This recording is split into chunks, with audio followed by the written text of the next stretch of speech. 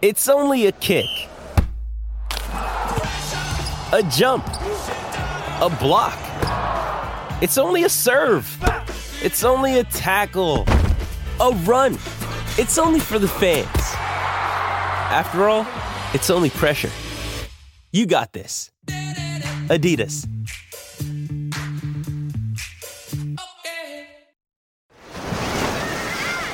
Hear that? Believe it or not, summer is just around the corner. Luckily, Armor All, America's most trusted auto appearance brand, has what your car needs to get that perfect summer shine. Plus, now through May 31st, we'll give you $5 for every $20 you spend on Armor All products. That means car wash pods, protectant, tire shine, you name it. Find out how to get your $5 rebate at armorall.com. Armor All, less work, more clean. Terms apply.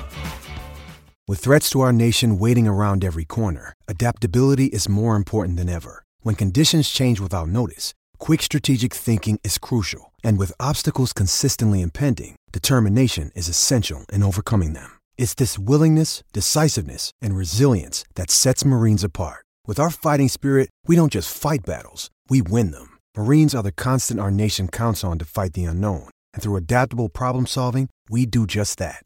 Learn more at marines.com. Thank you for listening to the late-breaking F1 podcast. Make sure to tune in for new episodes every Wednesday and Grand Prix Sundays.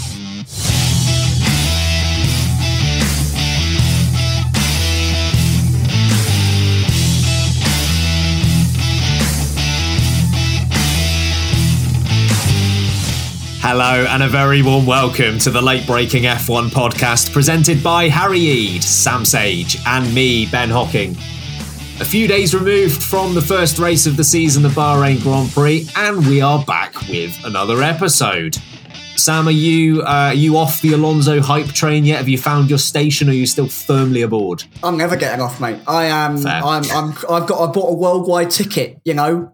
A 16 to 25 rail card. I'm too young. I'm too old for that. Hey, come on now. Mate, no chance of that. I've got a 25 to 60 plus 30. Oh, I get my OAP card. Thank you. Get my free travel to ride. But me and Alonso are there together, conducting the journey firmly. Choo-choo, all aboard. Bloody loved it, mate. Absolutely loved it. I've been on that hype. Hype is hype since like practice on Friday. Been buzzing about it. Harry, I imagine you've just imploded. Oh man, it's been joyous. I tell you what, I feel like maybe I'm including Ben here, but maybe we as a podcast enjoyed the race more than the majority of everyone else who watched F1. And I was like, oh right, seeing the reaction yesterday, I was like, oh, we're okay. not the vibe. No, we're not. We're just against the vibe. Sounds about right. It does sound about right. But yeah, you know, we've never been cool, so I'm not shocked. I don't care. I still enjoyed it.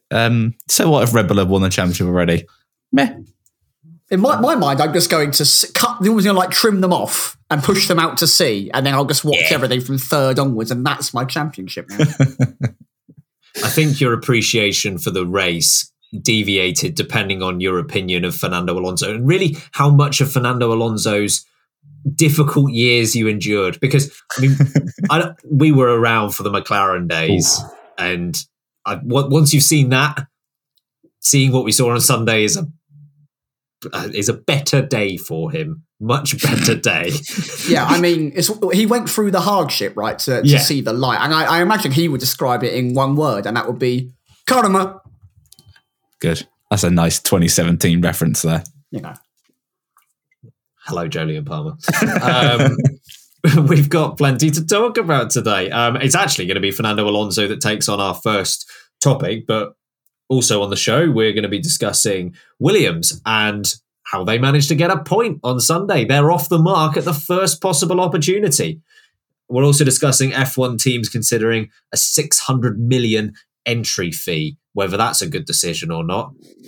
Can't possibly foresee where we're going in terms of our opinions there. But we will kick off with Fernando Alonso because his second podium since his return to Formula One, his first outing for Aston Martin. Sam, does this prove that Alpine made a big mistake in getting rid of him? I mean, Otmar, you've surely got to have a little cry to yourself when you realise that not only, the Piastri saga that was a pain in the backside. But Fernando Alonso, who clearly has some of the most high levels of determination in not just, like I say, motorsport, but like the world. The man is so ambitious. You know that rumour that went round that he went into a weird coma when he woke up, he thought he was 21 again. I'm slowly starting to believe that happened. And he's not in his 40s. He is younger than me and, is still just living out his best life. The guy's got so much talent. It's endless raw talent. The way he demonstrated that move, going past not just Sainz, but also Hamilton through that turn 10 ability, the wheel-to-wheel ability, is exceptional. And when you're trying to build a team, okay, you think, yes, we want longevity, but longevity isn't always giving Esteban Ocon the world's longest contract until the end of time and mankind is wiped from the face of this earth. Sometimes it's give Fernando Alonso a 3-year deal and realise he has such expertise and brilliance and maybe move your car up higher than it is. And you throw that opportunity away. Now, I think Alpine made a mistake in getting rid of Alonso, but I do also think that okay, Gasly's a good option. Ocon's a good option. The car, on the other hand, does still need to actually apply itself and create some form of result, and they need to be doing more work in the engineering levels with aerodynamics with the chassis, because it's all well and good having Fernando Alonso drive that car to its absolute ragged edge and maybe get himself in 8th place. But, if the car's only ever capable of a maximum of 8th place, then does it really matter if they've let him go, if they're having to pay, if they're saving money? I guess it kind of has a benefit. But for me, I would much rather have a fired up Fernando Alonso in my team than Esteban Ocon for the next 47 years, quite frankly. And I know Fernando Alonso is pretty well known for making good decisions when changing teams. I mean, it's pretty much a guarantee every time he does it. The problem is when you get rid of Fernando Alonso or Fernando Alonso decides to leave you, that's his motivation for the whole year. Like, his sole objective in life is to stick it to the old team, which must be horrible if you're on the receiving end of it. He's so angry, isn't he? It's like the Taylor Swift lyric, isn't it? It's the, hi, it's me, I'm the problem, it's me. It's like, Fernando is always the problem. Fair enough, and good to get...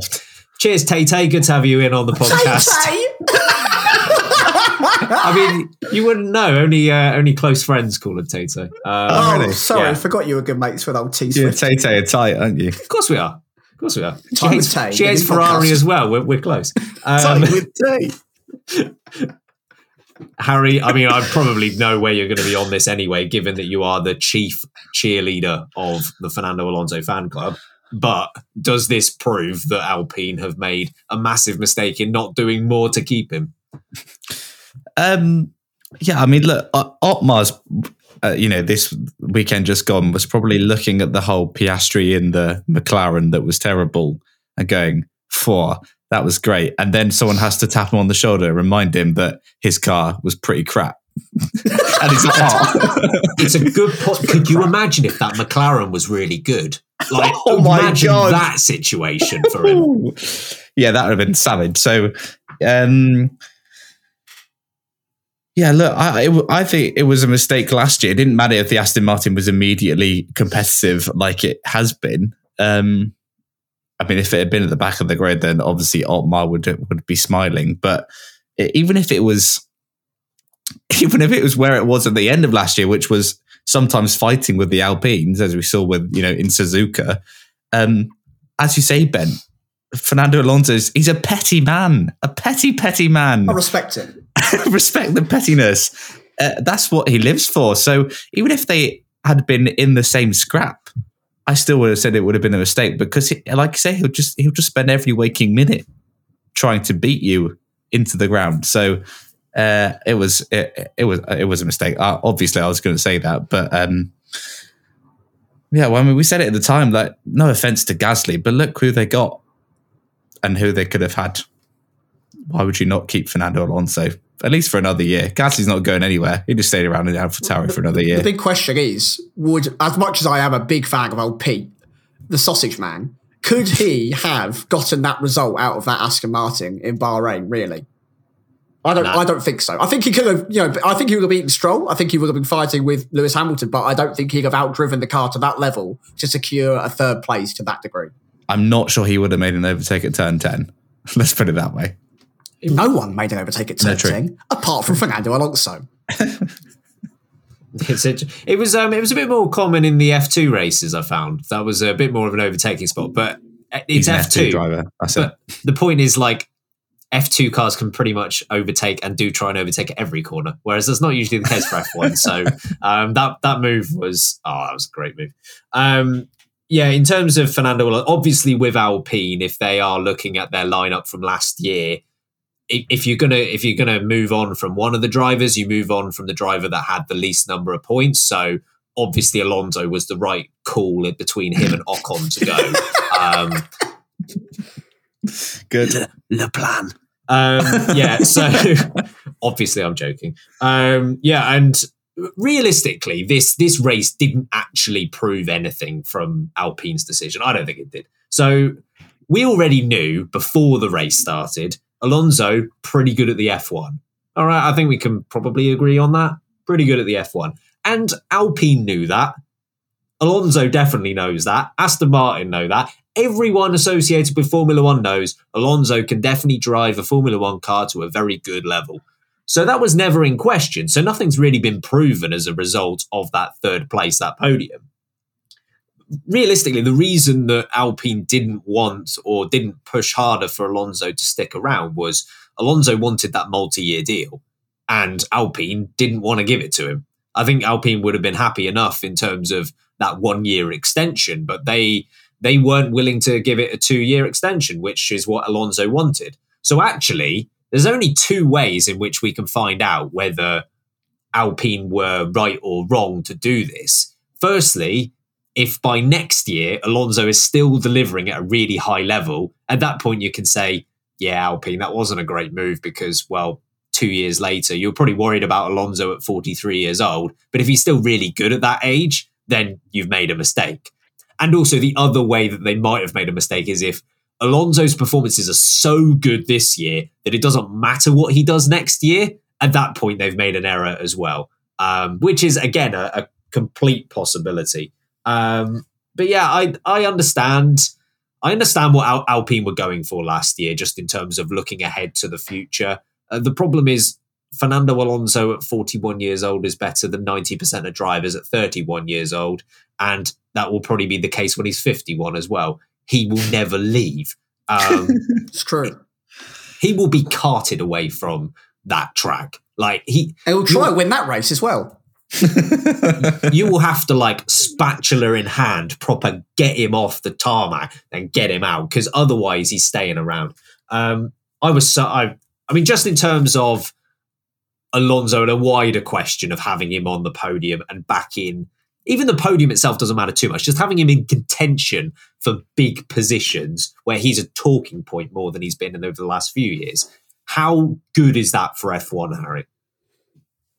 It's great for F1 because he's a personality, and you know, we didn't see as much of him, or we didn't see as much of him, or the half as much of the personality as he had on Sunday in a competitive car. It just brought him to life in a way that we haven't seen for a long time. So it's good for F1. I think if the Red Bull is as good as it was on Sunday, they're going to be praying for Fernando Alonso menacingness for the entire year, because otherwise it's going to be a tough year for entertainment factor. So it's good for F1. I don't see how there's any other way to see it, if I'm honest. Obviously, we want more drivers in the fight as well, but having him in there is an added bonus. And if it means there's 4 teams in it, which by the looks of it, maybe there is, maybe not for the title, but at least in the mix at the front, that's only a good thing. And if Alonso's driving that car, then I believe it will be there for most of the year. How good of a thing is it for F1, Sam? Because I know Red Bull at the moment look like they're going to be clear of the rest of the field, but at least in theory, if it does draw back a little bit towards the end of the season, could you imagine could you imagine a Leclerc, Hamilton, Verstappen and Alonso fight for a win? Goodness me. I mean, that's just dreams, right?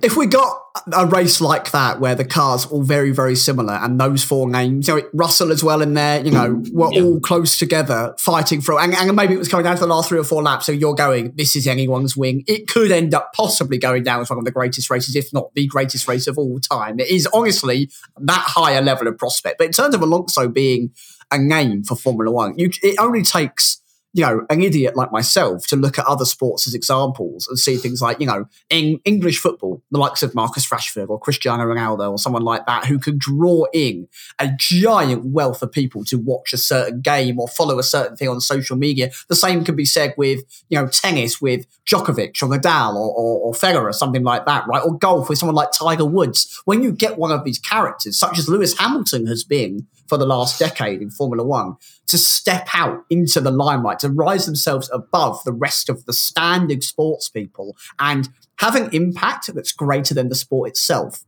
Liberty, Formula One, the FIA need that kind of impact. They need that kind of personality because it does something that they can't do. It creates a character arc. It creates a storyline. It draws in people that care more about the character of, say, Fernando Alonso than they do necessarily about half of the racing that goes up and down the grid. It creates a global ripple effect that allows people to go, I don't really care about motor racing, but for example, I'm Spanish speaking. I like competition. Fernando Alonso seems like a great guy to me.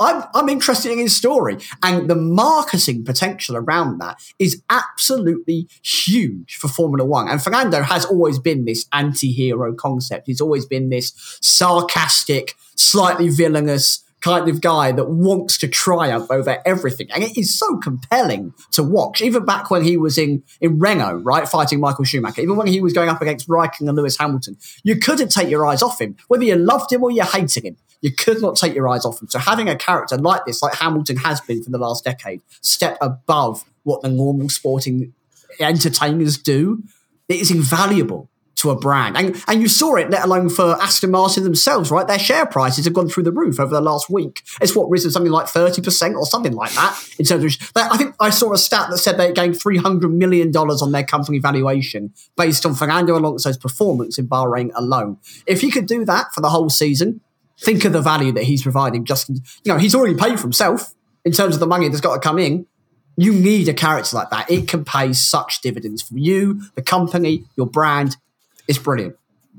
And what you say about either loving him or hating him, and you're absolutely right in that point, because it doesn't matter which category you fall into. The point is you fall in one of the categories, and you would rather that. Like, a lot of people love Alonso. A lot of people don't like Alonso, but you're feeling something one way or the other for him. And that's the key, right? When you've got these personalities. The biggest insult is to be forgotten. Absolutely. And that should be the case when it comes to Formula One. And I think there is overall a push from Formula One to get the personalities of these drivers across more than that has been the case in previous years. I think it's getting better because certainly I think it used to be the drivers got to a point where they were so well media trained to the point where you could almost copy and paste their answers and you wouldn't be able to tell which driver said it because 50% of them were capable of saying the same thing. And it feels like there's much more of a push away from that now. But Alonso, you don't really need to push him there. He's already there and has been there for a very long time. That's who he is, which is great. And I really hesitate to give this free advertising because they had advertised it so much at the weekend. But Sky Sports having their capability to go on not board, you as well. There is a point in this. Having the capability to go on board with all the drivers, and they kept on asking throughout the weekend, who would you go on board with? Who would you go on board with? And I was sat there thinking, well, if I was going to do it, it's Fernando Alonso, isn't it? And that gives you an answer in itself, right? The answer is Fernando Alonso because you can't miss what he's doing, whether you love him or hate him.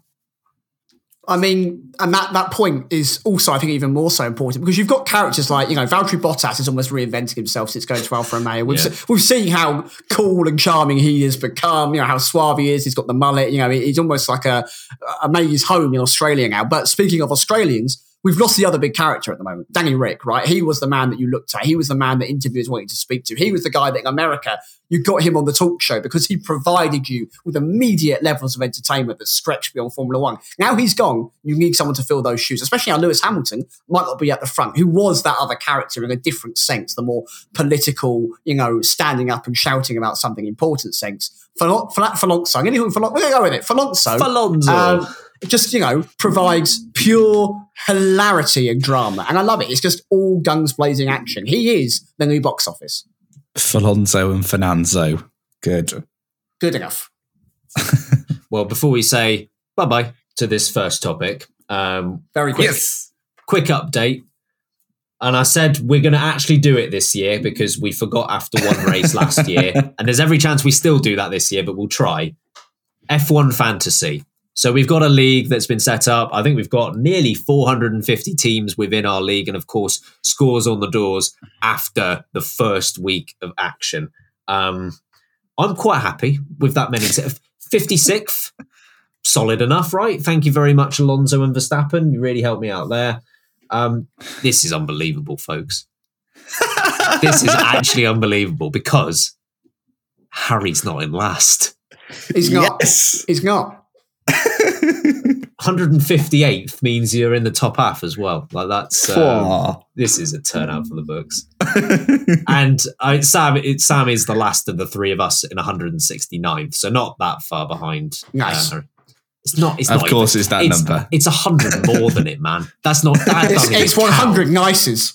That doesn't count. Also, what baffled me is how similar all of the three of us have as our teams, and yet I'm still somehow this far behind. I do not understand how it's worked, but hey, you believed in Ferrari, yeah. I had no anything sympathy. Ferrari in my. Oh, I had the team. Yes, I did. Yeah.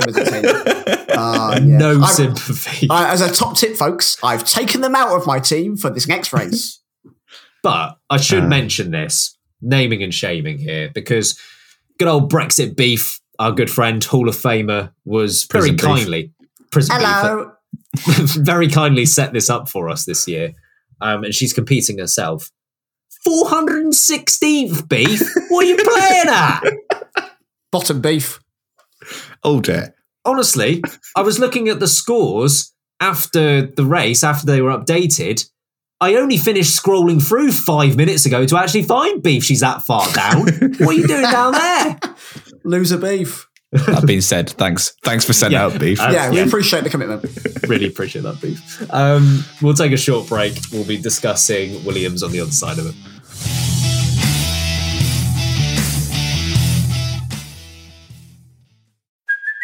Hey, it's Kaylee Cuoco for Priceline. Ready to go to your happy place for a happy price? Well, why didn't you say so? Just download the Priceline app right now and save up to 60% on hotels. So whether it's Cousin Kevin's Kazoo Concert in Kansas City, go Kevin, or Becky's Bachelorette Bash in Bermuda, you never have to miss a trip ever again. So download the Priceline app today. Your savings are waiting.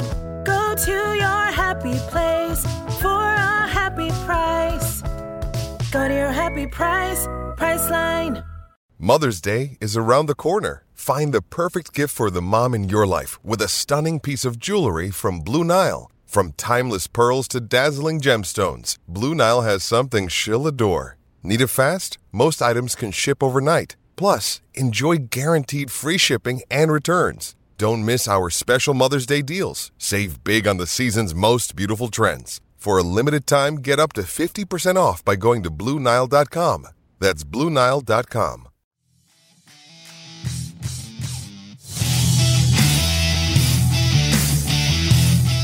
Before we get going on the Williams topic, just to mention that as we record this, in about 24 hours' time, we'll be recording our first Patreon exclusive episode. So the first one for March, complete episode that's exclusive to Patreon. And there'll be another one coming up later in the month as well, because you get two. So just to say, that will be with you fairly shortly as you listen to this. Soon. It will be in March, we promise. Please subscribe. Thank you. Also, sorry, Ben, before we go on. Our lovely Discord, it's only 5 away from 1,700 people. So if you fancy chatting to some F1 fans, a lot of people come in recently. It's got a banner now, hasn't it? It's got a lovely my banner. sister drew that banner. Our selling point is we have a banner. Nicely. Yeah, we're very official. Yeah, thank you. Anyway, carry on, Ben. No worries. Williams. So we gave our predictions pre-season as to where Williams would end up. All three of us unanimous that they will finish in last place. So they are determined to prove us wrong. And at least after one race, they're doing all right because Alex Albon picked up a point, which puts them in 7th, clear of 3 teams that didn't score at the Bahrain Grand Prix, those being AlphaTauri, Haas and McLaren. So based on what you saw, because Logan Sargent also wasn't a million miles away from points, based on what you saw, Harry, scale of 1 to 10 here, how confident are you that Williams will not finish last? How confident am I that they won't finish last? Yeah. I'll go for a 7. Ooh. I'm actually influenced quite a bit then. Well, I'm sure that they will probably fall away in the development race during the season. Having said that, and it's a point that I think Martin Brundle made in his commentary, it doesn't look like a car that's got a lot of downforce, but it just kind of looks solid. Like it a few years ago, the Williams just tried to kill you every time he went to a corner. So it doesn't do that anymore, which is an improvement. It just looks like any gust of wind and off you go into the gravel. So it doesn't do that anymore. And it just looks kind of like a solid race car. I think over one lap, maybe they'll struggle. They won't be much further out of Q1 or probably stay in Q1 for most of the season. But if the race pace on Sunday is anything to go by, I'd say that they could be in with a shout of not finishing last. And if Haas's race pace is the same, they've got nothing to worry about because that was diabolical. So, I'm pleasantly surprised by Williams. I hope they just sort of chip away at it this year because I don't think they got the fastest car necessarily, but they just kind of look solid. And Logan Sargent, well done. Very impressed. Bear in mind as well, in terms of 1 lap pace, 1,000th quicker, and Williams have got 2 cars in Q2, and Albon didn't really put together a lap in Q2 either. I'm not sure. I don't think it would have been enough for Q3, but might have been enough for a couple more positions. So it's interesting. True. On that scale, Sam, 1 to 10, if Harry's at a 7, where are you in terms of confidence that Williams won't be last by the end of the year? I'm actually more confident than Harry is. I'm going for about an 8.5 on this scale. Ooh. And I know, which feels bold. I mean, out of the 3 of us, what do you expect? And I'm doing this based on, the other 3 teams that you've already mentioned that are currently behind them. I don't think they've got the pace to really overhaul anyone in front. I think Alfa Romeo, they seem comfortable to hang in the back end of the points pretty comfortably all season if they can manage to keep things up. And then you've got essentially Alpine, who Gasly managed to carve its way through the field into the points and played it brilliantly. And Ocon probably would have been there as well had he not picked up every penalty available in the nation of Bahrain. But, then you've got Mercedes and then you've got Aston Martin. So, I think Alfa Romeo are there. I don't think Williams is jumping in those. But look at the teams that Williams are looking to beat. Haas, for example. What is going... Again, I called them imposters, but what is going on at Haas? It's a constant muck-up every single time they come on the track at the moment. And they need to get themselves more sorted. They need to have consistency. They need to have a solid performance. Hulk did such a brilliant job in that qualifying. Really surprised me at how good he was. But K-Mag's out in Q1. There's no strategy element to their performance. And if that carries on, which I believe it quite possibly could, we've seen what Haas have been like previously, and they haven't improved those performances year on year for a while. There's every chance they stay behind Williams while the rest of the grid continue to improve. And then you've got McLaren. Now, McLaren, for me, are more like they've got Google Chrome sponsorship, but Internet Explorer performance, right? It needs to catch up with them. It's a bit You've delayed. been waiting for that one, haven't you?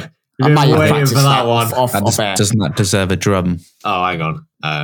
Let me find it. Oh, it's the world's most delayed joke response. Do it again. Okay, hold on. Oh, he's done it already. Great. Good. Oh, thank you. Yeah. Good. That got more of a laugh than my comment, which I thought was a clever comment. It was a good one. I actually really liked it, Sam. Yeah. Go What's the secret to comedy, Sam? Timing. Yeah. Anyway, my point is that their performance is delayed, much like Internet Explorer, and that I believe that in time, they will ramp their car's ability up. By the time we get to Baku, by the time we get to, the Canada parts of the season, I think McLaren will have caught back up to the midfield. They have the developmental ability to do so, and I think they'll probably leapfrog Williams. But then you have the other team that I haven't mentioned, which is AlphaTauri. Now, Yuki Tsunoda, as demonstrated at Bahrain, only performed in the first and last race. And this is always Abu Dhabi. Never mind. You never know, he might win. But Nick De Vries as well is also a bit of an unproven entity. And whilst I think Nick was fairly solid in Bahrain, I just don't think that car has the absolute ability to give him a regular point-scoring car. Whereas Alex Albon is, for me, one of the most underrated drivers on the Formula One grid. He really has that ability to continue knocking out results. And you know what? As Harry said, the Williams simply looks solid. And with someone like Logan Sargent, who he's got a good junior record, but he's never driven a Formula One car before. He gets in that car, he qualifies pretty damn well, and then he manages to go the whole way through the Bahrain Grand Prix without a single mistake, fighting regularly with the cars that are faster than him, and he's so close to Alex the entire race. I really think that he's got good potential and they can pull out some good results. So I do not think they're going to finish last. I simply think they've got a better overall driver package with a better trajectory than the likes of AlphaTauri do. So for me, I'm very confident that they're not going to be at the back of this grid for the whole season. That makes me look pretty horrible because I've got it at a 4. Crikey, kick to the gonads. I mean, we all put them last, and it's only been one race where they scored 1 point. So it was pretty encouraging. And just to say, it probably would have been a 2 before the Bahrain Grand Prix. So they're going in the right direction.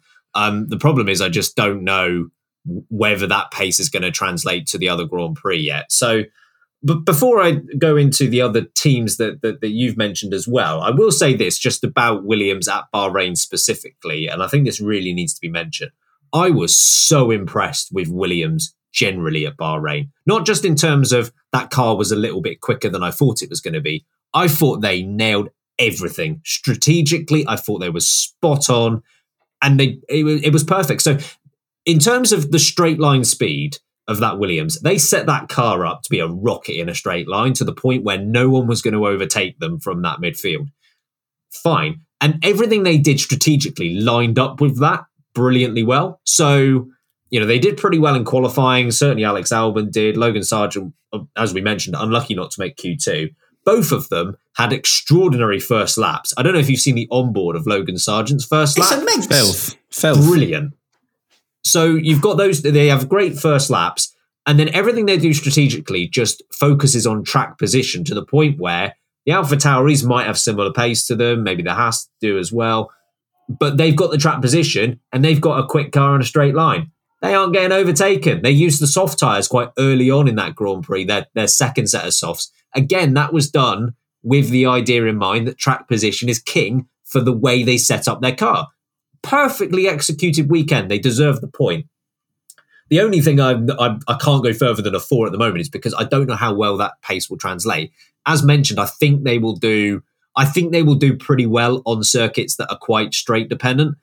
I don't know if like some of the circuits such as Singapore, Monaco, Imola, they might struggle there. I have a feeling they will. Logan Sargent is still a bit of a question mark. It was a great debut, but it's still only one race. Certainly from Haas's perspective, firstly, McLaren, I'll briefly touch on them. Obviously, they scored no points from the first race. I do believe they will turn it around enough. I don't know whether it will be enough to satisfy their own goals and objectives, but I think it will be enough to overturn Williams in the championship. The other two, Haas, I do think have got a bit more pace than what they were able to show at Bahrain. I think they've got a quicker car than they were able to show. The issue is they're really quick at the start of the season and they come away from the first race with 0 points. That doesn't bode well. But if they get a good result over the next couple of races, I think they will go clear of Williams. The one I'm concerned about that's already been mentioned is AlphaTauri, because I didn't see much different between those two cars. Pace-wise, I think they're pretty much level pegging as based on what we saw at Bahrain. And lineup-wise, I think it's fairly close as well. I know we ranked the lineups pre-season. I had Williams 9th and AlphaTauri 10th, and that might have been shared amongst you both as well. We both had those two teams as the bottom two. So I don't think AlphaTauri, in the same way that Haas do, have a lineup advantage over Williams. So if anyone's not going to beat them, I think it will be AlphaTauri. But I'll go with a 4. But speak to me after Jeddah. It might be higher than that. I don't want to speak to you after Jeddah. I don't like you. Podcast is over after that. Yep. All right then. This is actually our last episode. Great. Well, in that case, let's take I was going to say a short break, but we'll take a really long break. This is it. Thanks, guys. Yes. Bye-bye.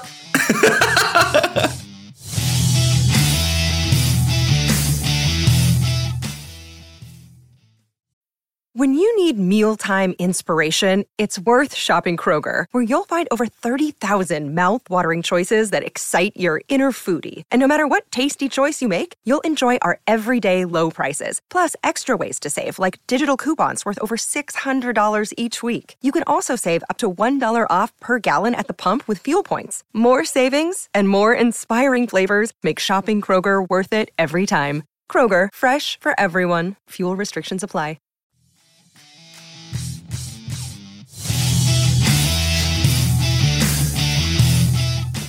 Okay, this topic's got the potential to be interesting because we're talking about money again, and we're talking about money being dictated by Formula One teams, which historically, if you've listened to the podcast, is usually causes anger amongst at least one of us, usually at least two, sometimes all three of us. So the Formula One teams are considering a 600 million fee for new teams. Now, at the moment, that anti-dilution fee, as they call it, stands at $200 million. So any Formula One team that wants to enter, it would be the 11th team, obviously, on the grid. That fee stands at $200 million that needs to be paid, that is split up between the 10 teams to essentially cover any losses that they get as a result of another team taking away their prize money. And that $600 million, just to mention, is apparently the lowest figure has been mentioned, and it could be even higher in terms of what they're suggesting. The Formula One teams can only lobby for this. They might have a fair amount of influence, but they don't themselves dictate what that number is. But it looks like they're going to try and triple it. Sam, I'm assuming you think this is a great idea. Oh, yes, I love it. You know what? When something is a struggle, you know what you should do? Triple any part of it, at least. That is always going to be a great idea. Oh, I can't climb Everest at the moment. You know what will make things easier? Let me triple the height of it. That will help. You know, come on. This, I think, is possibly, for me, the most frustrating part of Formula One at the moment. It might be the thing that is irritating me by far the most out of any of the stuff that goes on in Formula One that is negative. We want more competition. We want more ability to see cars up and down the grid fight and have more entrants from around the world, and especially from the likes of the US, which has got a great racing pedigree that can have a massive effect on the state of Formula One. I want to see more of it. So when you go from 200 million, which is a huge amount of money, but I kind of understand the reasoning behind it, to 600 million, what's your reasoning behind that level of a jump? And as Ben said, that's the smallest amount that is possibly being propositioned as what they're lobbying for. What is your reasoning for such a jump? Because, okay, we're going through a level of unprecedented levels of inflation globally. There's a war going on between Russia and Ukraine, and there's conflicts elsewhere in the world. Okay, trade prices have increased as well as freight. Yeah, okay. But to the tune of a minimum of $600 million? No, not a chance in hell, heaven or earth has it gone up that much money. And this excuse of, wait for it, folks, oh, I don't want you to take away my prize money. You know, said the entire F1 grid, get better at the sport. That is part of the incentive of being good at the sport. It's not a handout. Oh, please, Mr. FIA, can I have my money? No, you can win the money because it's a competition. We don't all get medals for taking part. You earn your place. So if Andretti come in, or if Sam Sage Racing comes in with £2.50, you beat them regardless and you earn your place. If I beat you on £2.50, then you should have to eat pasta from your slipper or something. I've seen you drive, Sam. I'd put my money on you, mate. Mate, me and Alonso are a team together. Yeah. Menacing. My point here is this is preposterous. It's dumbfounding and makes absolutely zero sense. And it is destroying the possibility of increased competition in the sport. And that's what I want to see more of. We're having to debate certain things like, should AlphaTauri sell in a hope that a new team might come in? But it's not a new team then, is it? It's just a replacement team. I want 22 cars. I want 24 cars on the grid. And I don't think that you should get an entitlement to prize money just because you've been in the sport and someone else hasn't. Pull your finger out, be better at the game and earn your money. That's the whole point. So for me, this is an incredibly frustrating topic. And the fact that it's 600 as a minimum is absolutely baffling a number. I'd love to know how they came to that conclusion. You know what I've just realised? It's just dawned on me. We can't have Andretti in Formula One. It's another team that starts with A. I know, there are too many. That's already a pet peeve. About that. Oh, man. Anyway, more important matters. Sam's definitely in favour of this 600 million fee. Yep. Harry, are you? No. Good stuff. Shut up, F1 teams. You're being stupid. I just don't. They're just being a bunch of scaredy cats, and they're annoying me. Just let another team in. If you're scared of being beaten, that's the whole point of being in a sport. Like, it's the competition. I know there's business elements to it, but yeah, whatevs. Of course, whatevs business elements. Who cares about profitability? Yeah, whatevs commercial rights holders, go away. Yeah, look, I don't. It's just the bigger problem. Again, we come back to this time and time again when it comes to things like the rules in F1 and what's allowed and what's not. F1 teams shouldn't be allowed to try and lobby this with the 600 mil rubbish. They shouldn't be allowed to. Doesn't matter. You join the sport. Doesn't matter who else comes in. Shouldn't have a say. FIA, F1, you look after that bit. You have a sport.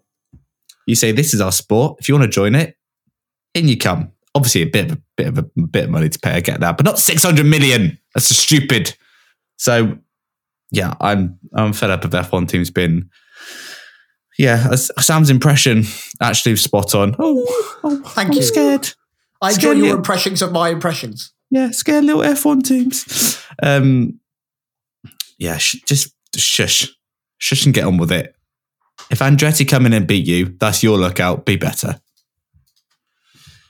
So and the point in terms of Formula One teams having too much power is something we've laboured on for long enough. It's been brought up a number of times, and surprisingly, my opinion hasn't changed on it. I don't blame the teams whatsoever for trying to get every single penny out of this they can. That's their right. They're looking out for themselves. They're looking out for their shareholders. Don't blame them whatsoever. The problem is they shouldn't even have the ability to be able to do that. It shouldn't sit with them whatsoever. It's got nothing to do with them. So, okay, here's what I'm going to try and do. I'm going to try and put some numbers on this. Okay, I promise you, by the end of this, you will realise even more so how ridiculous this number is, because it is insane. And as Sam's already mentioned, this 600 million is the minimum that they're looking for. So we're being as kind as we possibly can to what they're proposing here. At the moment, the 10 teams, roughly speaking, based on the last prize fund, get 1 billion collectively. So it isn't complete. That's a lot. It's a lot of money.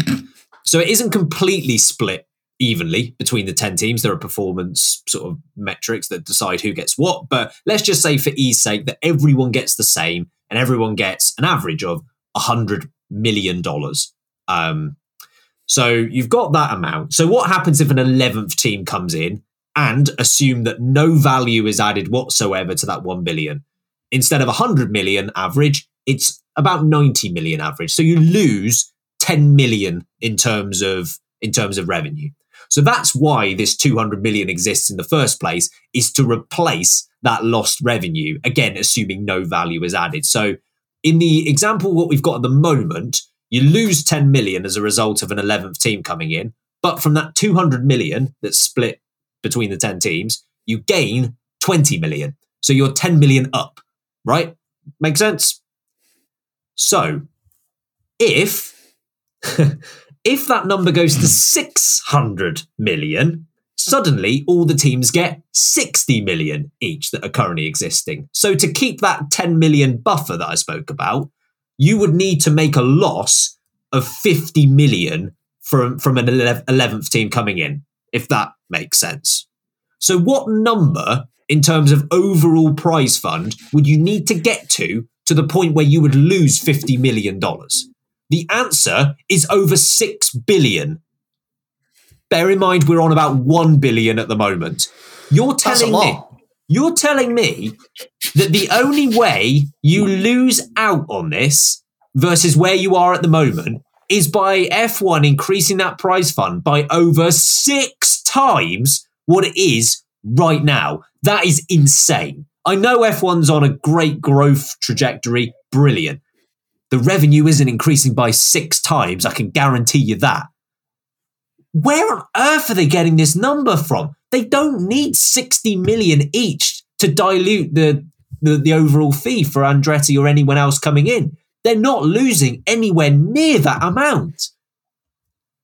Explain it to me. This is pure corporate greed, nothing else.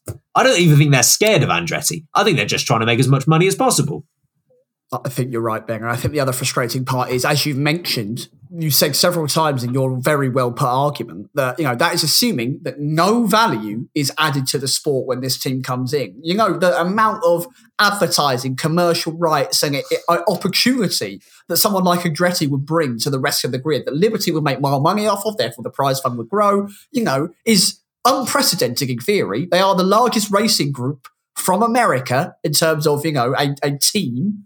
Why would you not want that as part of your sport? How do you think that you could, in some form, make a financial gain off of them being a competitor of yours or you being in the same market as them? To me, it just feels like you can make way more money having them as almost a friend rather than a non-existent part of your sport. It's just preposterous.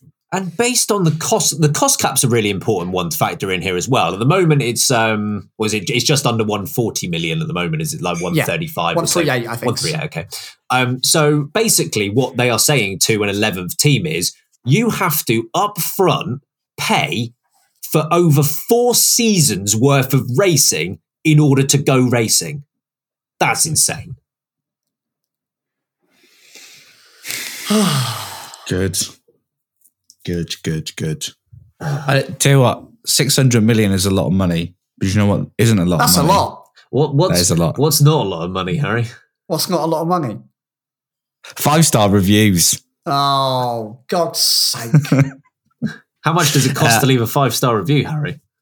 Absolutely nothing. That's priceless. That's not a lot. Apart from 30 seconds of your time, which we're placing no value on. That's not a lot. It's not a lot. Folks, I do this every so often. It gets results, so I'm going to carry on doing it. Give us a 5-star review, please, if you like us. And if you don't like us, we don't want to hear about it. Just kindly walk away. Just don't come back kindly. Live and let live. Leave, all right? Leave it playing, but just walk away.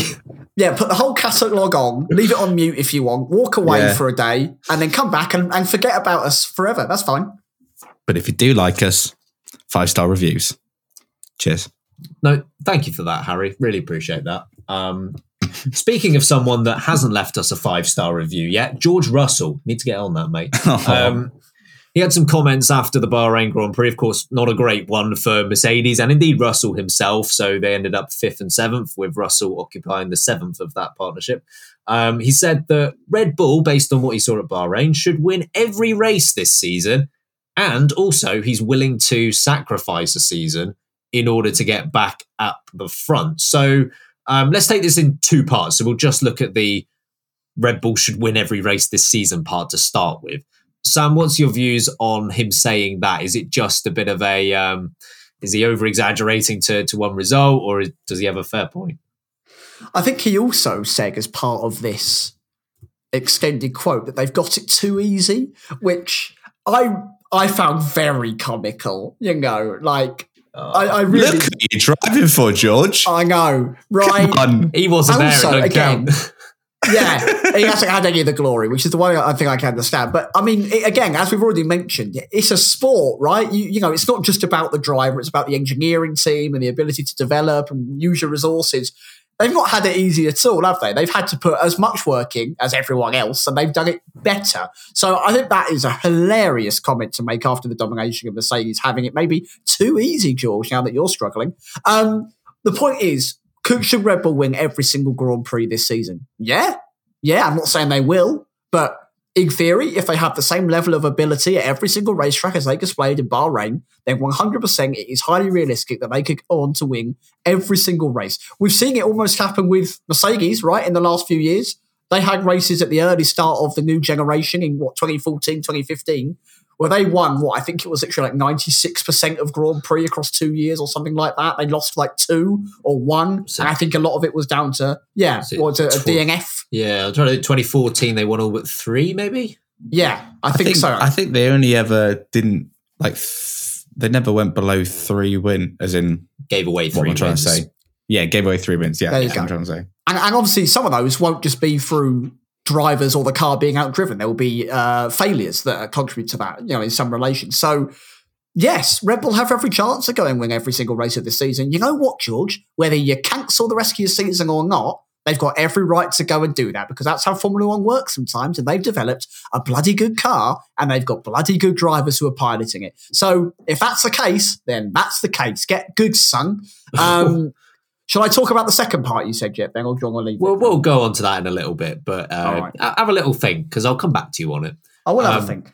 I'll tell you, George Russell, we're not very close at the moment, me and George. So obviously when everyone in the world was picking Lewis Hamilton to beat George Russell last season and I stood by George Russell, we were very close. He was very appreciative of my decision and he filled his end of the bargain. Yeah. And then he fulfilled his end of the bargain. So he was obviously expecting that this year I would also back him to beat Lewis Hamilton, and I haven't, so we're not on speaking terms at the moment. But replace him with Tay-Tay. Exactly. So I will speak about him, though, even if we're not on good terms. Should Red Bull win every race this season?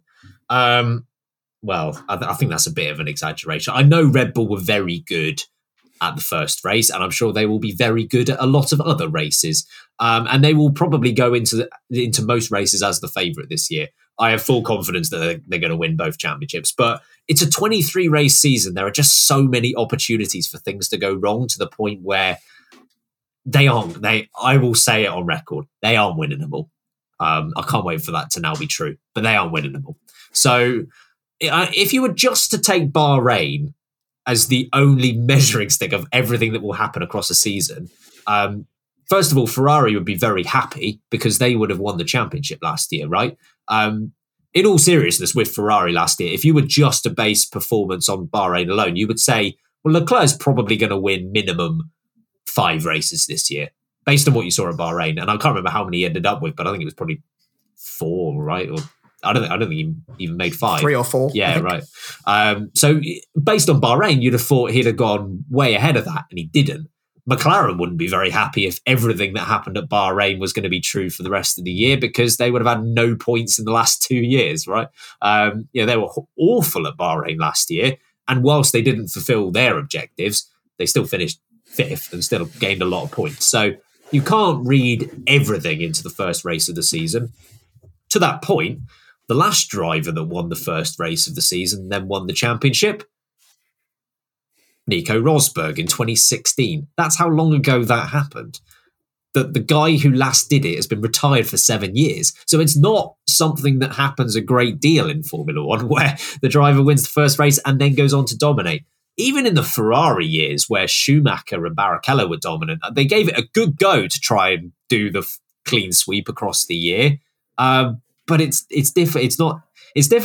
And that was like a 16 race season. We've got another 7 where things can go wrong here now. So I think Russell's probably, I understand what he's saying, but calm down a little bit.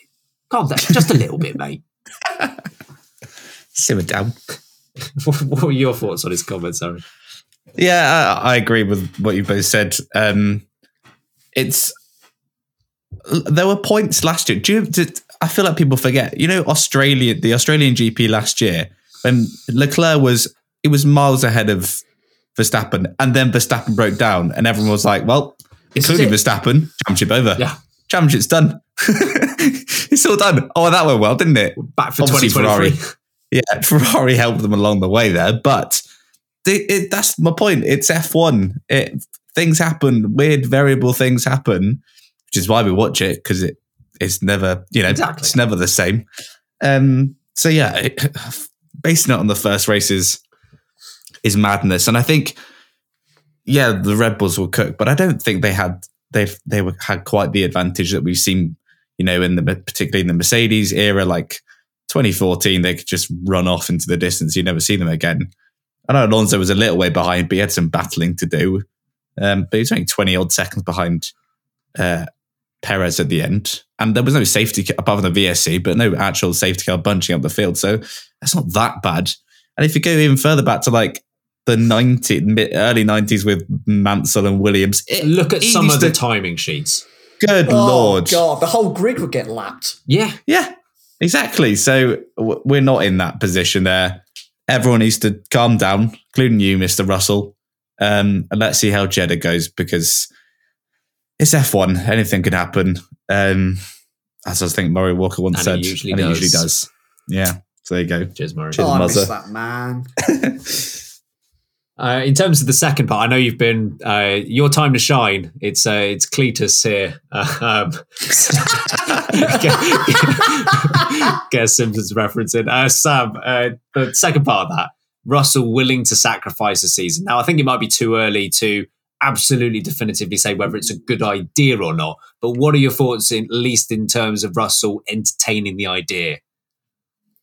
Yeah, I was almost going to throw in a Girling, bring me the 2024 car, but I think anyway. You know what? List your kids instead. That'd be a bit entertaining. No, because there's over 103 and we'll be here for the rest of the podcast.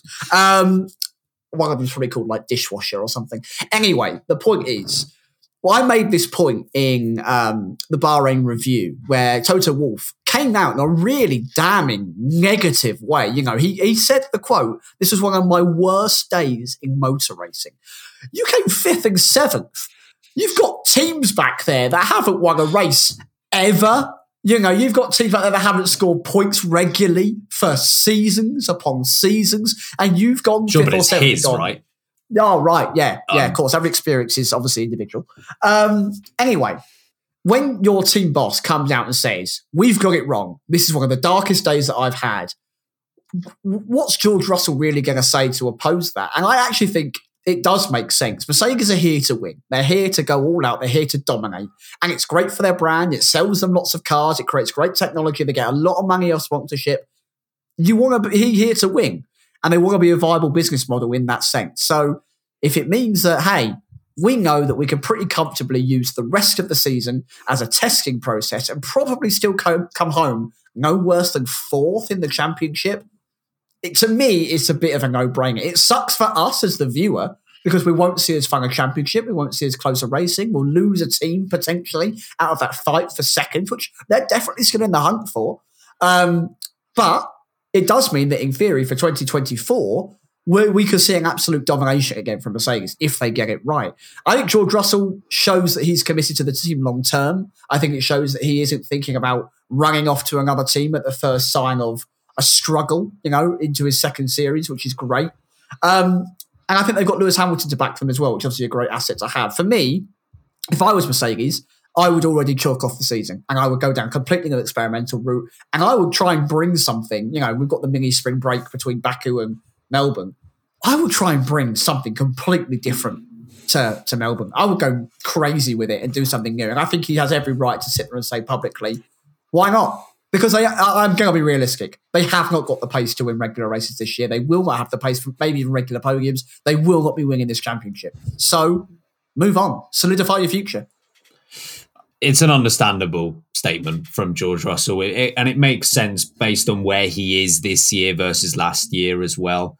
Certainly George Russell drove the worst Mercedes that has existed in the last 10 years last year. It was also by far and away the best car he's ever driven.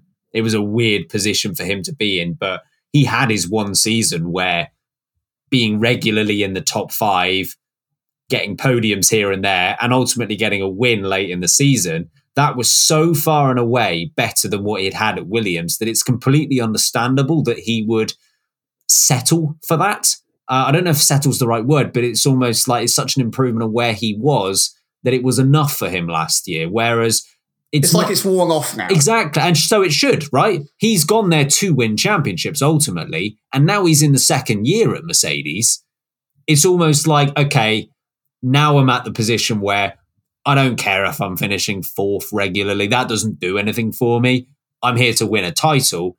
If it isn't going to happen this year, okay, that's not brilliant. But if I can do something this year that's going to help me do it next year, I'm willing to do that, which is what he's saying here. And I think he's absolutely right to, at the very least, entertain the idea. Because ultimately, his 7-time champion teammate last season went the other way in terms of, I want to do everything we can to prove that we don't have a championship winning car. And I will do everything I can, everything that he can do possible to make sure that it isn't in there before settling, right? And I think Russell's probably in a position now where he's willing to go down that same route if those are the only two possible options. And it makes sense. And it might be the only way, like you say, Sam, that they can get back in contention. What I would say is this. Do you know what Mercedes dominance, do you know how Mercedes dominance ended? Or, is there a specific reason? Valtteri Bottas isn't there anymore. Soon as Bottas left, everything falls to pieces. He's the boat, right? isn't he? He's the boat. He's the boat. Oh, I love that man. What were your thoughts on the second part of that statement, Harry, in terms of George Russell potentially sacrificing in order to gain long term? Yeah, I think George and indeed Toto, because Sam reminded me with that comment, have been to the Mercedes school of hyperbole over the winter break. Because, come on, guys. I mean, for Toto, the worst day of your racing career, Spain 2016. Do you not remember it? In fact, I will say this. Spain 2016 was awful, but he already knew that he was winning both championships that year. This was an indication that neither's happening this year. Okay. I don't I take your point okay. in terms of like on the day specifically. Fine, I get that.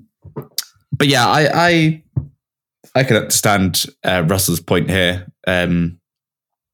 He's got long enough left in his career that it will hurt, but he can sacrifice a year and for the sake of coming back next year, even stronger. So I take his point entirely. It's quite, again, I'm not ragging on Mercedes here, but they have quite a defeatist, and I say outwardly, like publicly, quite a defeatist attitude. And I'm sure that isn't the case. And we know that's not the case. You don't become 8 times world champions by being defeatist. But what they say in public. Do you remember when they used to dominate? They used to turn up each weekend and be like, oh, I don't know, I think the Red Bull might have us, or Ferrari have got us this weekend. And then they do, and everyone by like 7/10 in quali, you'd be like, okay, cheers, guys. What a shot. So, yeah, it's a bit of that. It's a bit of that coming back in. Obviously, now they are behind. So, I'm not a massive fan of that. Just, your car sucks, get on with it. Stop having a little whinge. But yeah, I get Russell's point here. I'm sure maybe Hamilton doesn't necessarily agree with what they want to do, what he wants to do, because Hamilton's career is probably slightly limited in years compared to Russell's. But I totally see his point. I reckon he's just going to drive one of the older, more dominant cars at some point and see if anyone notices. Just bring back the 2020 Mercedes. Yeah, exactly. See what happens. Yeah, it looks pretty similar, right? I'm sure they'll be 11. It'll be fine. Yeah. No one will notice. All good. We'll take a short break. We'll be playing F1 Order Please after this.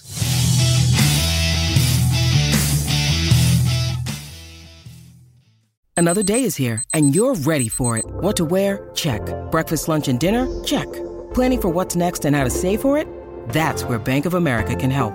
For your financial to-dos, Bank of America has experts ready to help get you closer to your goals. Get started at one of our local financial centers or 24/7 in our mobile banking app. Find a location near you at bankofamerica.com/talktous. What would you like the power to do? Mobile banking requires downloading the app and is only available for select devices. Message and data rates may apply. Bank of America NA, member FDIC.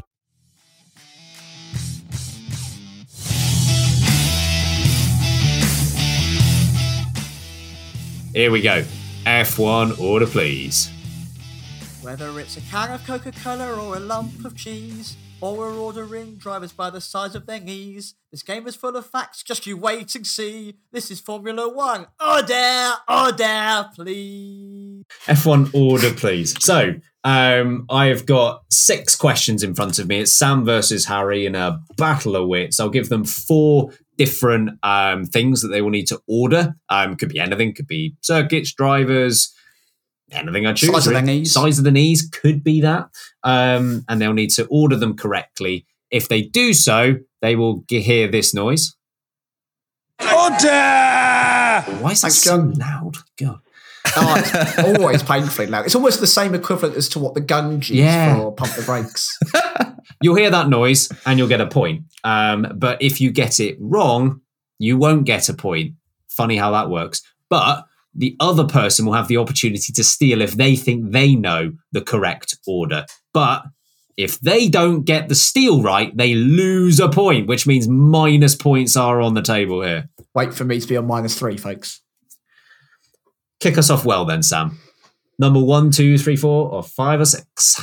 So, glad you clarified because I might have gone rogue. I'm going to go for number 1. Okay. Got 4 circuits from most corners to least, please. So we've got Suzuka. I need to write them down. I'm really bad at this. Fair. Suzuka. Okay, Suzuka. Yeah. Monza. Yeah. Circuit Gilles Villeneuve. Right. And COTA. So from most corners to least corners, please. Okay. Now, if I had all the time in the world, I would actually sit here in my mind and almost drive them and count the corners. Time trial on F1, which is very right? sad. Yeah, I'm sure. Yeah, let me load it up. I'm sure there are many people listening who can sit there in their minds, almost visualize a lap of the track from having on board with the car, and that's what I would happily do. But we don't have that time, so I'm just going to try and rattle them off from most to least. I'm going to go COTA most, Suzuka second most, Canada third most, or Gilles Villeneuve, and Monza last or least. Order! Woo! What a start. Ric Flair there came out. Sam takes the lead. So, yeah, absolutely spot on. 20 corners at COTA, 18 at Suzuka, 14 at Circuit Gilles Villeneuve, and 11 at Monza, which still doesn't sound right. I think it's got 3. But, yeah, that's the correct order. It's all parabolica, isn't it? Yeah, pretty much.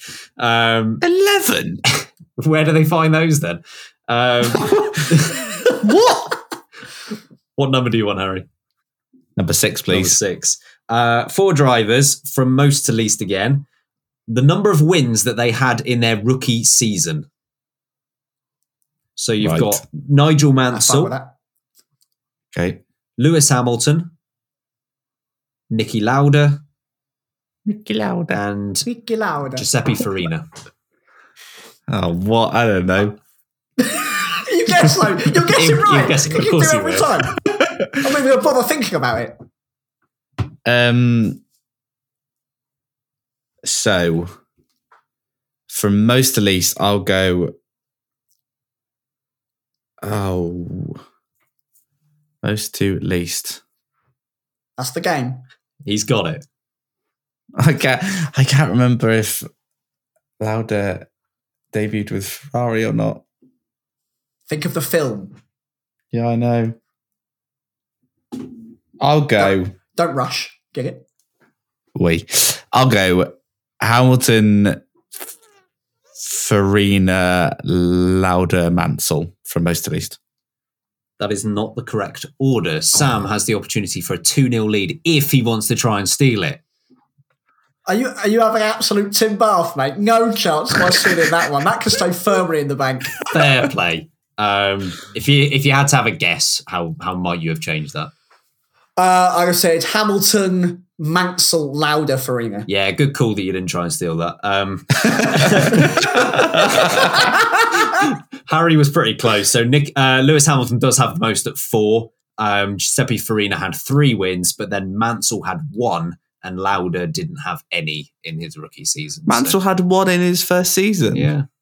Who for? Lotus. Your mum. Did it? Good. That's atrocious. That is awful, man. Awful banter. Really awful Oh, cut that out. Yeah. That is so juvenile. Still 1-0. Harry, don't cut that out. Sam, what number do you want? You're on a roll of 1. Oh, it's descending into chaos. I'll have 2, please, Ben. Brought out the your mum joke on a podcast. At least we're an hour in, I guess. No one's listening anymore. Right. 4 drivers, all of whom raced quite a lot, but never claimed a win. Just most starts to least. So you've got Andrea De Cesaris. Yeah, can't spell it, but yeah. Martin Brundle. I'd love to see that exclusive content, how he tries to spell it. Well, hold on, let me write it down and I'll read it out to you. Okay. Jarier. Martin Brundle. Hold on. Oh, God's sake, you've put all the world's hardest names. Jarier, yeah. And Quick Nick Heidfeld. De Cesaris. DCHEZ. I spelt it DECHESERIS.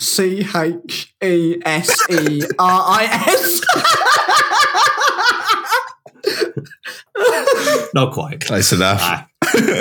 No H in there, mate. Oh, that'll be the difference. I was close. Yeah. Okay, so most starts to least starts. I'm going to go Heidfeld, Brundle, De Cesaris, Jarier. That's not correct. Poo bums. Harry, do you want to go? What? Sorry, what was your order, Sam? It was Heidfeld, then Brundle, then De Cesaris, then Jarier last. I don't. I've got no idea. Yeah, this is a tricky one. De Cesaris is first on the list, so he had 208 race starts. Then it's Nick Heidfeld with 183. Then it's Brundle with 158, and Jarier is last, 135. It's like one position out in the sense. It's not too bad. So, stays at 1-0. Back to you, Harry. 3, 4, or 5? 5, please. Okay. I'm going to give you 4 pairs of drivers. I want you to tell me from most to least how common they've been first and second. So how many times they have been first and second together to the least. So you've got Lewis Hamilton and Max Verstappen. Yeah. You've got Lewis Hamilton and Sebastian Vettel. Okay. Michael Schumacher and Mika Hakkinen. Okay. And Alain Prost and Ayrton Senna. What? So how many times they've been first and second together? This is a good question. Oh, God. What was the first one? Hamilton and Verstappen was the first one. Hamilton, Verstappen. Okay. So I'm going to go... Oh, God. Most Hamilton and Vettel. Yeah. Second... second, Senna and Prost. Yep. Got Hamilton, Ben. Verstappen, and Schumacher and Hakkinen as the other 2.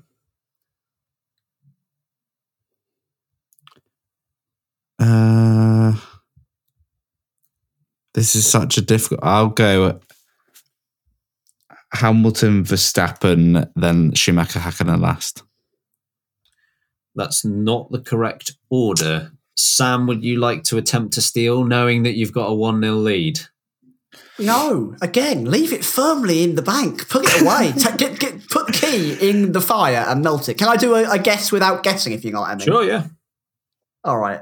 So I would have potentially have gone Senna, Prost 1, Hakkinen, Schumacher 2, Hamilton, Vettel 3, Verstappen, Hamilton 4. Good Lord, I'm glad you didn't try and steal that, Sam. That is lucky me. In the nicest way possible. That ain't close. Woo! I'm so good at getting things right. To be fair, this was really How has difficult. he got 1-0 lead? This was really difficult. So, the most common first and second place pairing is Hamilton and Verstappen. They're already first. Already. I mean, twice. 33 times they have been first and second together. When did that happen? 2019 to 2021. The race to get milk. I was like, Verstappen just picked up podium. He wasn't winning that much in 2019 and 20, but he picked up podium. He was second though. That's it's enough to fulfill it. Oh, get in the bin. If Hamilton's first. So it shocked me as well. I didn't think that he would be first. Second is then Hamilton and Vettel at 26. Then it's Prost and Senna at 23. And then Schumacher and Häkkinen only 14 times, surprisingly. Well, yeah, I thought there would be... But then they were only really battling for like 2 years, weren't they? Well, when you think about it, like 99, they weren't battling for a lot true, wasn't there? Yeah. Fair point. Anyway, 1-0 stays the score, which means Sam. Crikey, mate. 3 or 4. I'm going to be annoying and buck the trend. I'll go number 4. All right. You're an idiot. Sam gets this right. The win goes to him. 4 teams, most starts to least. Okay. HRT. Ferrari. Oh, yeah. HRT, yeah. Andrea Moda. Yeah. Caterham. Yeah. And Super Aguri.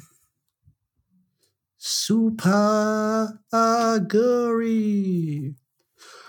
Got a proper soft spot for Super Aguri, you know. Fair. Friend of the podcast. Yeah. And also, the team. Yeah, they are, the whole team. And also the only team I can ever really qualify for on F1 Championship Edition, because that's how bad I was at the game. He knows Magny Core like the back of his hand. Actually, honestly, the only test I could pass was Magny Core, the 10-lap one where you had to beat a lap time. We're getting off topic. Right, most starts to least. I'm going Super Aguri most, Caterham second most, Andrea Moda third, HRT fourth.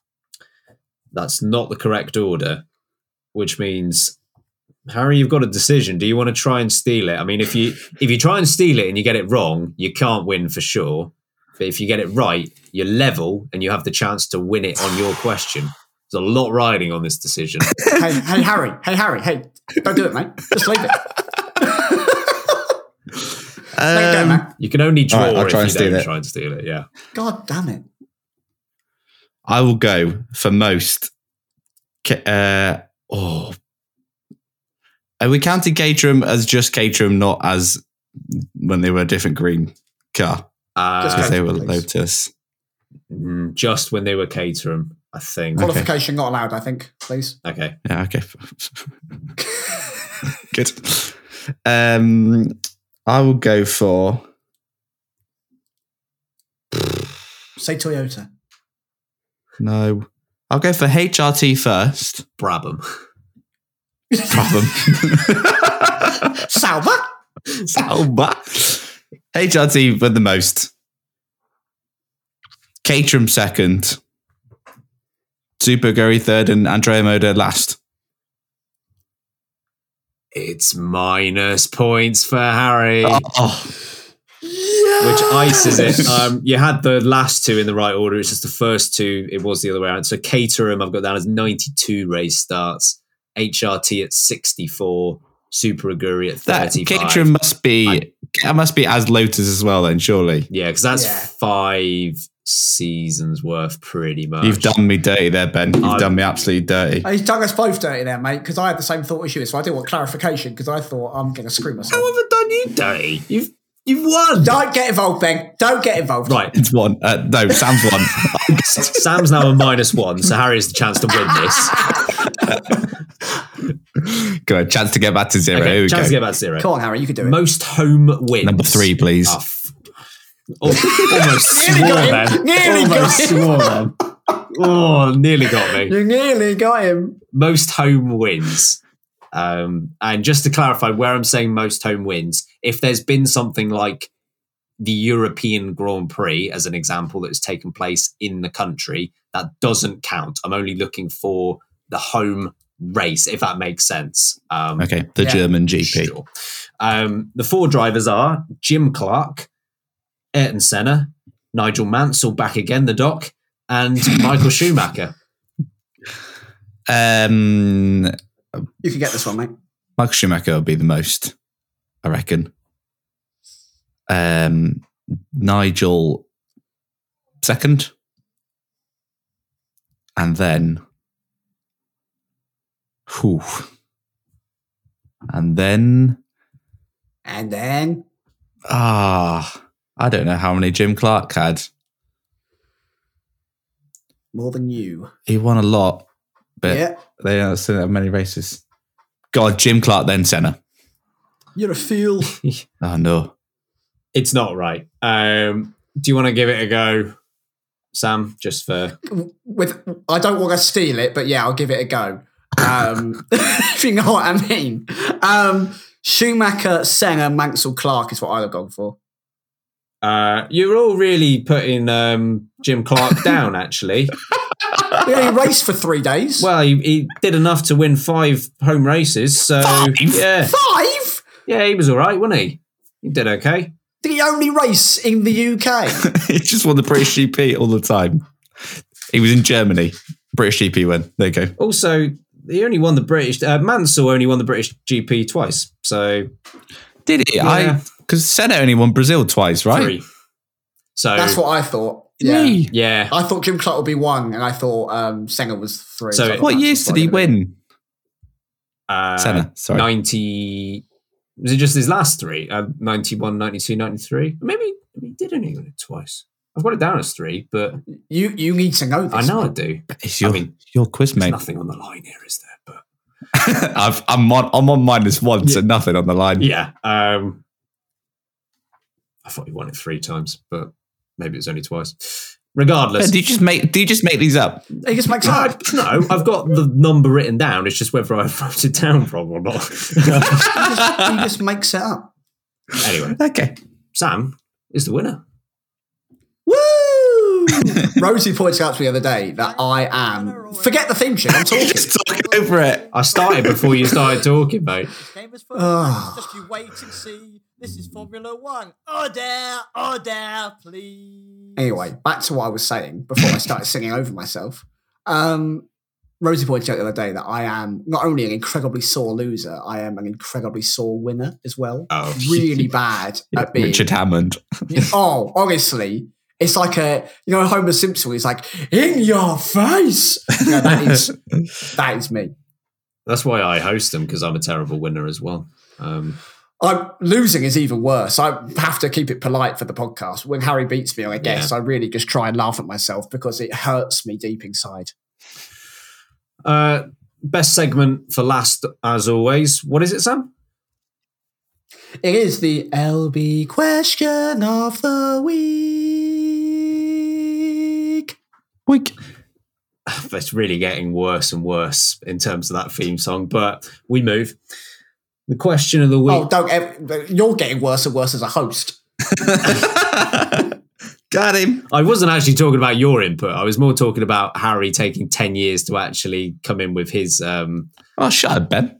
Hold on, let me just rephrase the point I made. Harry, you're getting worse and worse as a host. Ben's doing a brilliant job. Also, I would care about what you say about me, Harry, but you just finished with -1 point, so I don't really care. The quiz that you made up. And got everything wrong, apparently. I just looked it up. I think Senna only won twice in Brazil. Good. I'm boycotting any further quizzes.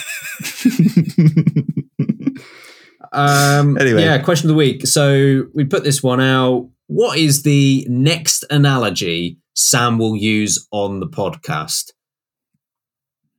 Any answers that took your own?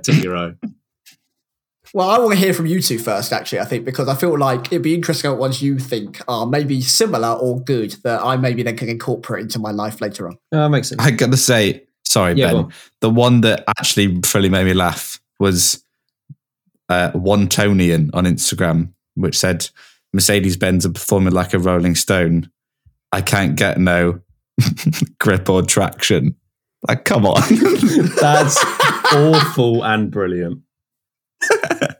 Dear. I did like Coprolite was saying was McLaren are as slow as the sloth from the DMV on the movie Zootopia, which is yeah, that's a great scene. Other acceptable moments for slow would be including the snail from Monsters Inc. University when it tries to run to class and it takes all year to get there. To be clear, both myself and Sam just impersonated that snail. Visual humour. Back at it again. He'll use a Simpsons reference to say something about Ferrari's poor race last week. That sounds right. Certainly as the pizza toppings as they relate to Mercedes upgrades. They really do. You would be shocked at the amount of similarities between pizza toppings and Mercedes upgrades, you know. Let's have a look through some Twitter, shall we? Yeah, dumb electrician on Twitter saying Ferrari's season is in real danger of becoming like a spag bowl, inspired by the French Grand Prix. Lots of hope, no spice, and a waste of the number one chef's talent. Brilliant. Was that fantastic? Spag bowl? Oh, God. Christ. Put the emphasis on the right part of the word. Just do it to wind you up. It's great. I know. Oh, goodness me. McLaren car is like Wile E. Coyote and the Red Bull is like the Roadrunner. Yeah, short and sweet. Love that.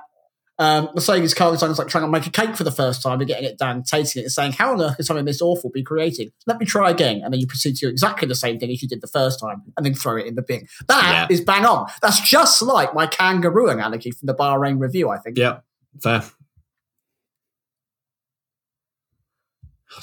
Great answers as usual. And we'll be back with another one next week as well. So what's it going to be?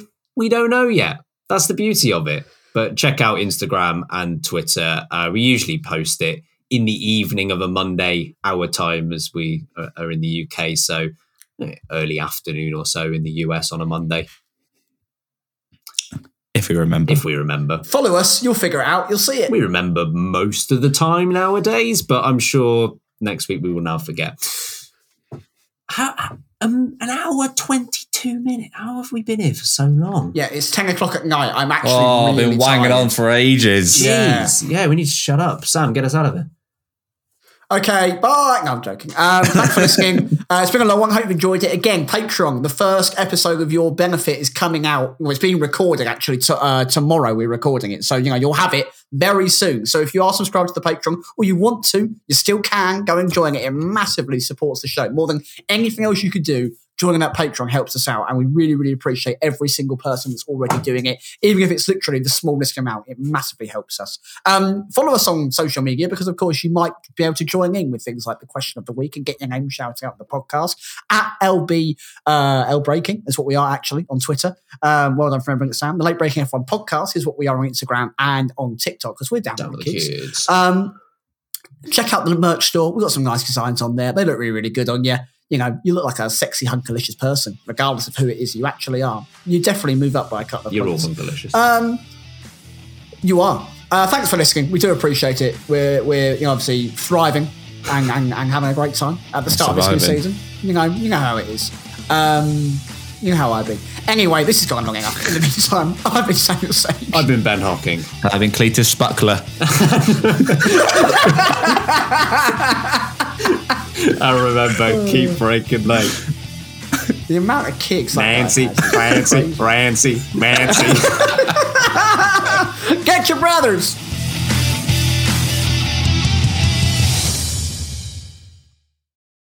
Sports Social Podcast Network.